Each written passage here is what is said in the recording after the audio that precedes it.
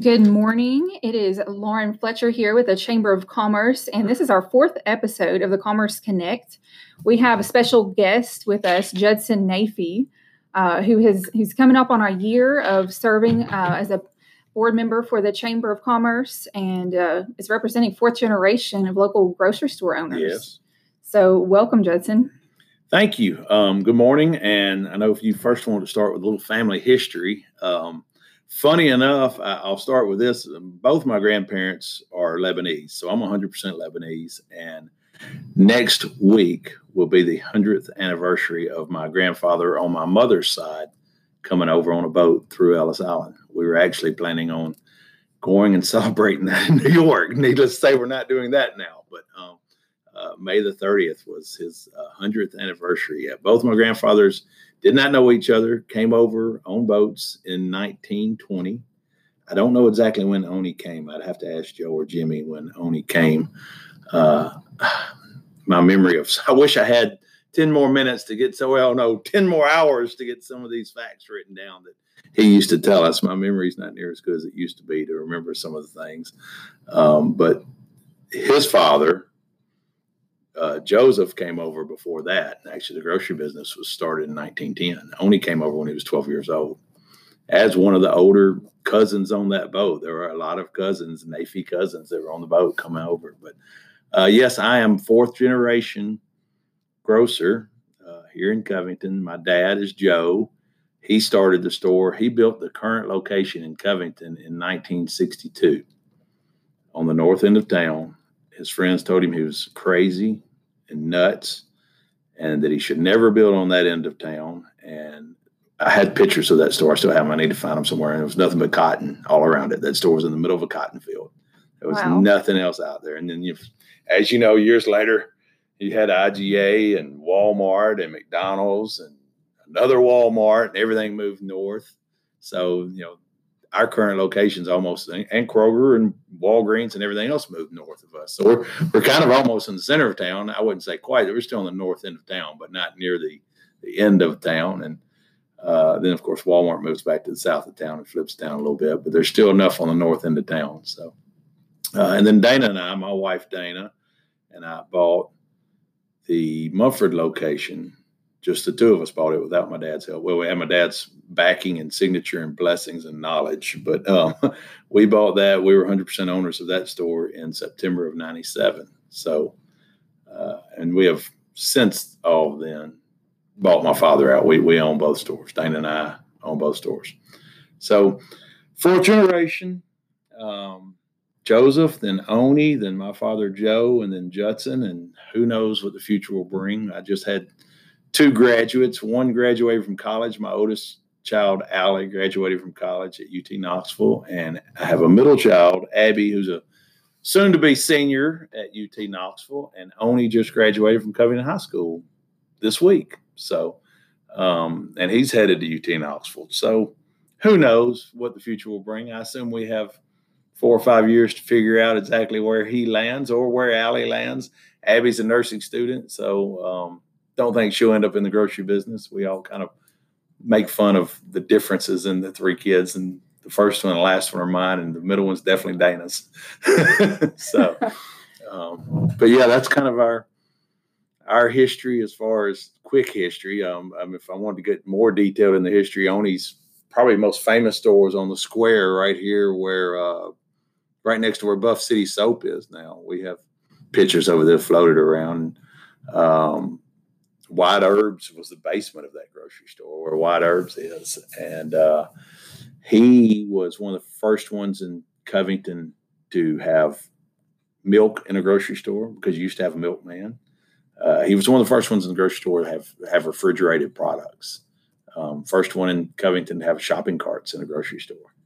Wow. So, everything used to be, if you remember looking at old pictures, it's like old Westerns, I guess you'd say, they shop from behind the counter and, they'd come and get scoops of sugar and flour and meal and obviously the grocery business has changed a lot since then. So. And at some point later on, I'm told that they were the first ones to have donuts and made them there on site, and you could come by and get fresh donuts. That was Mom and Dad. So okay. that was my parents. Okay. And we put our first deli bakery in 1986 in Covington. Wow. We were preparing for Kroger. We actually expanded our store.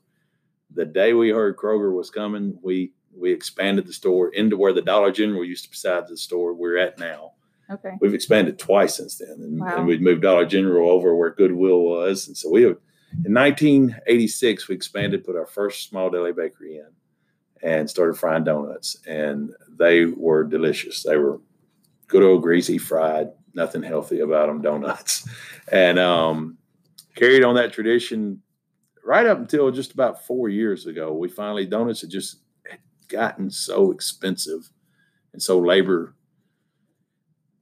costly to do. People just did not want to spend the money on donuts that we needed to do to continue to carry them. So, but yeah, we still have the deli bakery. So we've expanded that store in 86 and expanded again in 93, 94. And I would put my deli bakery second to none anywhere around. We have a great deli bakery in that town. All right. Growing up with a family that ran a grocery store, I'm sure you have some funny stories. Or what was it like as a kid, the experience? Hard work, I'm sure. It's funny, especially during this quarantine time. I have 87 nights in a row with my wife in the same house, in the same bed. Normally, I travel a little bit. My kids say Duck Dynasty wouldn't have anything on us if they put a camera in our office. I mean, it's good. And it's been a great experience. I mean, everyone, of course, times have changed, but I would say just 15 years ago, every kid's first job was at a grocery store. And there are so many young kids in this town and older than me now that will say Oni Naifeh gave them their first job or Joe Naifeh gave them their first job. I'll never forget the lessons I learned from your dad in the grocery store. I hear that all the time. I mean, my dad turned 85 last week. We had a 85th birthday celebration, and I still hear all. As a matter of fact, I put a picture of him on Facebook with his hat on backwards because we were joking around with him, and I said, I think on Facebook, if I had a nickel for every time we told a high school kid to turn their hat around and wear it like it's supposed to be worn, we'd be retired now. And I had a few people in the store this week tell me they saw the post and they laughed. Your dad told me to turn my hat around backwards, and I worked here.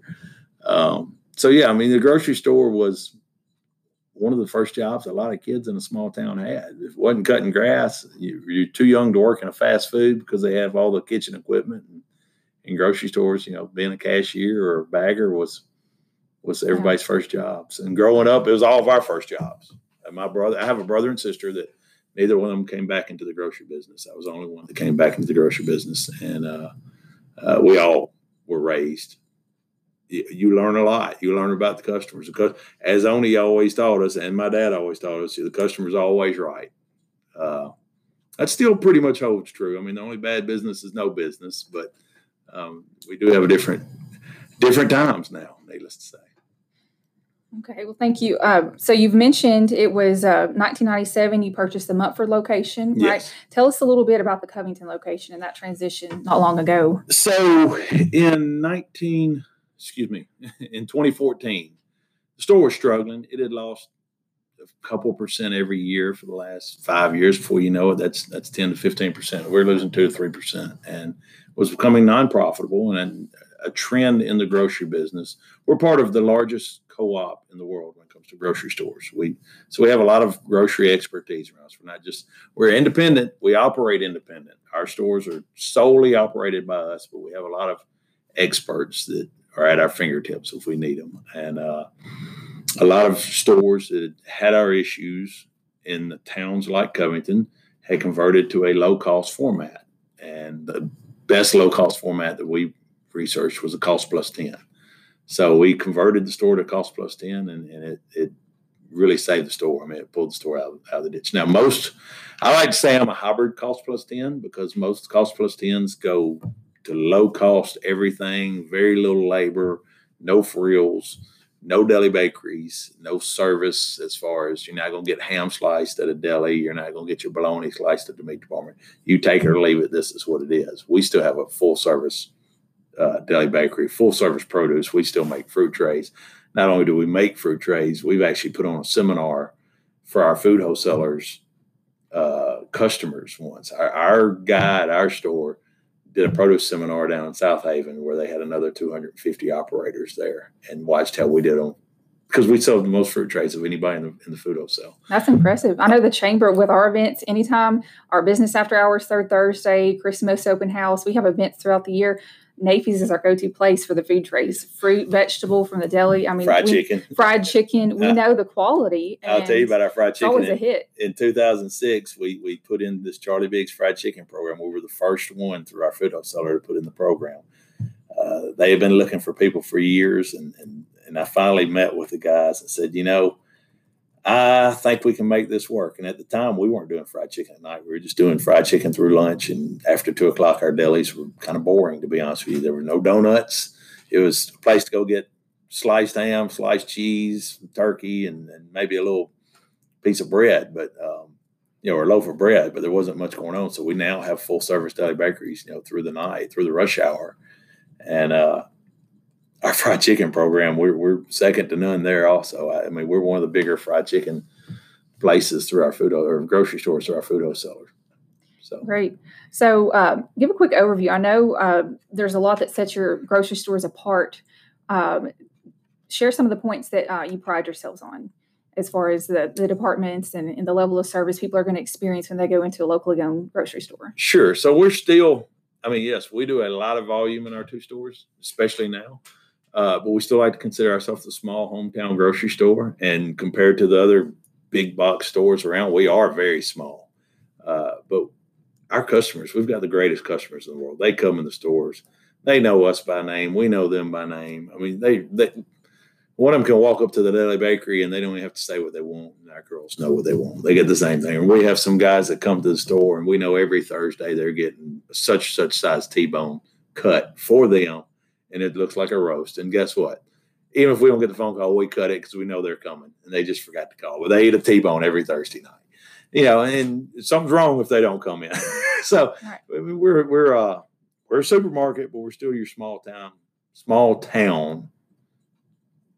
supermarket. I like to say we have exceptional deli bakery produce and meat departments. Our perishable departments are second to none. We sell only certified Angus beef. And certified Angus beef is the highest quality beef you'll ever get in a grocery store.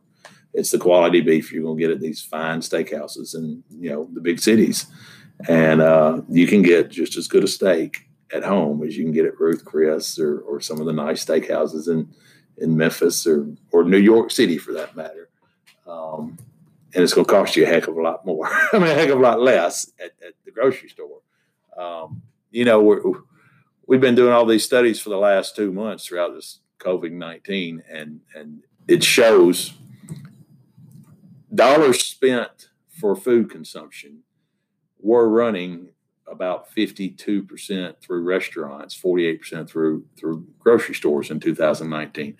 Obviously, restaurants have taken a beating, and they have gone way down. There's a lot of extra dollars out there in the world right now because they're not getting wasted in restaurants as far as that goes. $2.50 is what it costs. $1 in the grocery store is $2.50 in a restaurant. So if you go eat at a restaurant, your average restaurant, you're spending $2.50 more than what you would spend in the at home to eat at home and spend it in a grocery store. And with the country going through the issues that the country is going to be going through, we expect the grocery store to thrive for quite some time. It thrives during recessions because people are closer to their wallets and they understand one way to save money is not travel and not go out to eat. And they can save money by eating at home. Right. So since we're leading into that, we said we would discuss COVID-19 and the effects on the grocery store. I wanted you guys to hear a little history and a good overview of the grocery stores before we discuss that. So go ahead and share. Okay. It's no secret you guys have stayed busy and just wow. It's been unbelievable. It's been incredible. First and foremost, my employees have been there and they have stuck it out. I've had, the best employees in the world. They have dug in to the trenches and they have done their job since, this hit March 12th, basically. I remember doing a video for the stores on March 10th saying, I don't get the toilet paper issues. We've got plenty of toilet paper. We've got plenty of hand wipes. We've got plenty of hand sanitizer. And everybody was out in the big cities. And I've learned a lot in the last 2.5 months that hits the cities before it hits the country stores. And the cities had been getting wiped out for 5 days before it actually hit. It hit here on the 12th, 13th, 14th, and 15th. And I remember sitting there on the 16th, exhausted of March 16th and thinking, how are we ever going to get the store put back together? And guess what? We still haven't gotten the store put back together. I don't want to say never will, but it will be a while before you see our shelves like we're used to them seeing, where you have all of your varieties of everything. And part of the reason is the manufacturers. Let's just take, and I'm going to make one up here and say Rotel. You go through a grocery store in January and you saw 10 different varieties of Rotel. You go through a grocery store now and you may see 2 or 3 varieties of Rotel. And that's because Rotel's cut their production down to what they can produce the fastest and what sells the best. And that goes to Clorox. We've got bleach in both stores right now. In January, I had 40 different kinds of bleach, 40 different sizes. I mean, not 40. I had a lot of different sizes of bleach and flavors and different things now they're making bleach. And it's a regular bleach. And you're not going to get your Spring Mountain lemon scented bleach right now. I mean, you may, but the manufacturers have cut back their production to what they can produce fast because they're trying to keep the shelves full. So our stores don't look great right now. And he says that, I'll interject. He's saying you have less options, less variety, but overall, compared to many other locations, he's kept a really well-stocked store. Thank you. We'll say that. I know that. And thank you. And I'll take that because we've worked hard at it. We've used resources. My phone is about to melt half the time because I'm on it all the time, working resources.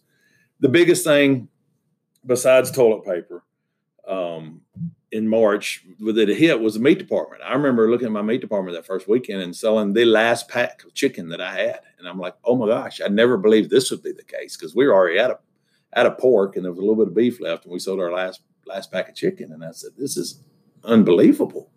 And my wife looked at me and said, we have nothing in the freezer. What are we going to do now, honey? And I said, there's food in the supply line. We're not going to. This will be restocked when the truck gets here tomorrow. And sure enough, it got restocked. For us, though, we did work there was a lot of shortages from our food wholesaler. Our food wholesaler was doing, 150% of their normal business for those first few weeks, and they couldn't keep up. So we've been on allocation ever since that first week, and as well as everyone else has been on allocation. They only allow us to order so many items for the whole store. But then on top of that, they'll only allow us to order so many Charmin, so many ground beef, so many milk, so many eggs. We took that and started ordering from other people than just our food wholesaler. We bought eggs, we bought milk. We bought milk straight from Prairie Farms instead of buying it from our food wholesaler. We were buying all of our private label milk through Prairie Farms because Prairie Farms ultimately produces the private label milk. So we just took that out of our allocation. We were able to keep milk we were out a couple of times those first couple of weeks, but not for long. Eggs were a huge issue those first 3 or 4 weeks. The week it hit, we had eggs right around the $1 a dozen mark, maybe a little bit more. 2 weeks later, they went up to $3 a dozen. My cost. We sold them below my cost just because I said, there's no way I can do this. Easter was 2 weeks later. Well, today eggs are back down to normal price, but ground beef isn't. As a matter of fact, nothing in the meat department is. Meat department's going to be high for a while, and it all goes to production. It has nothing.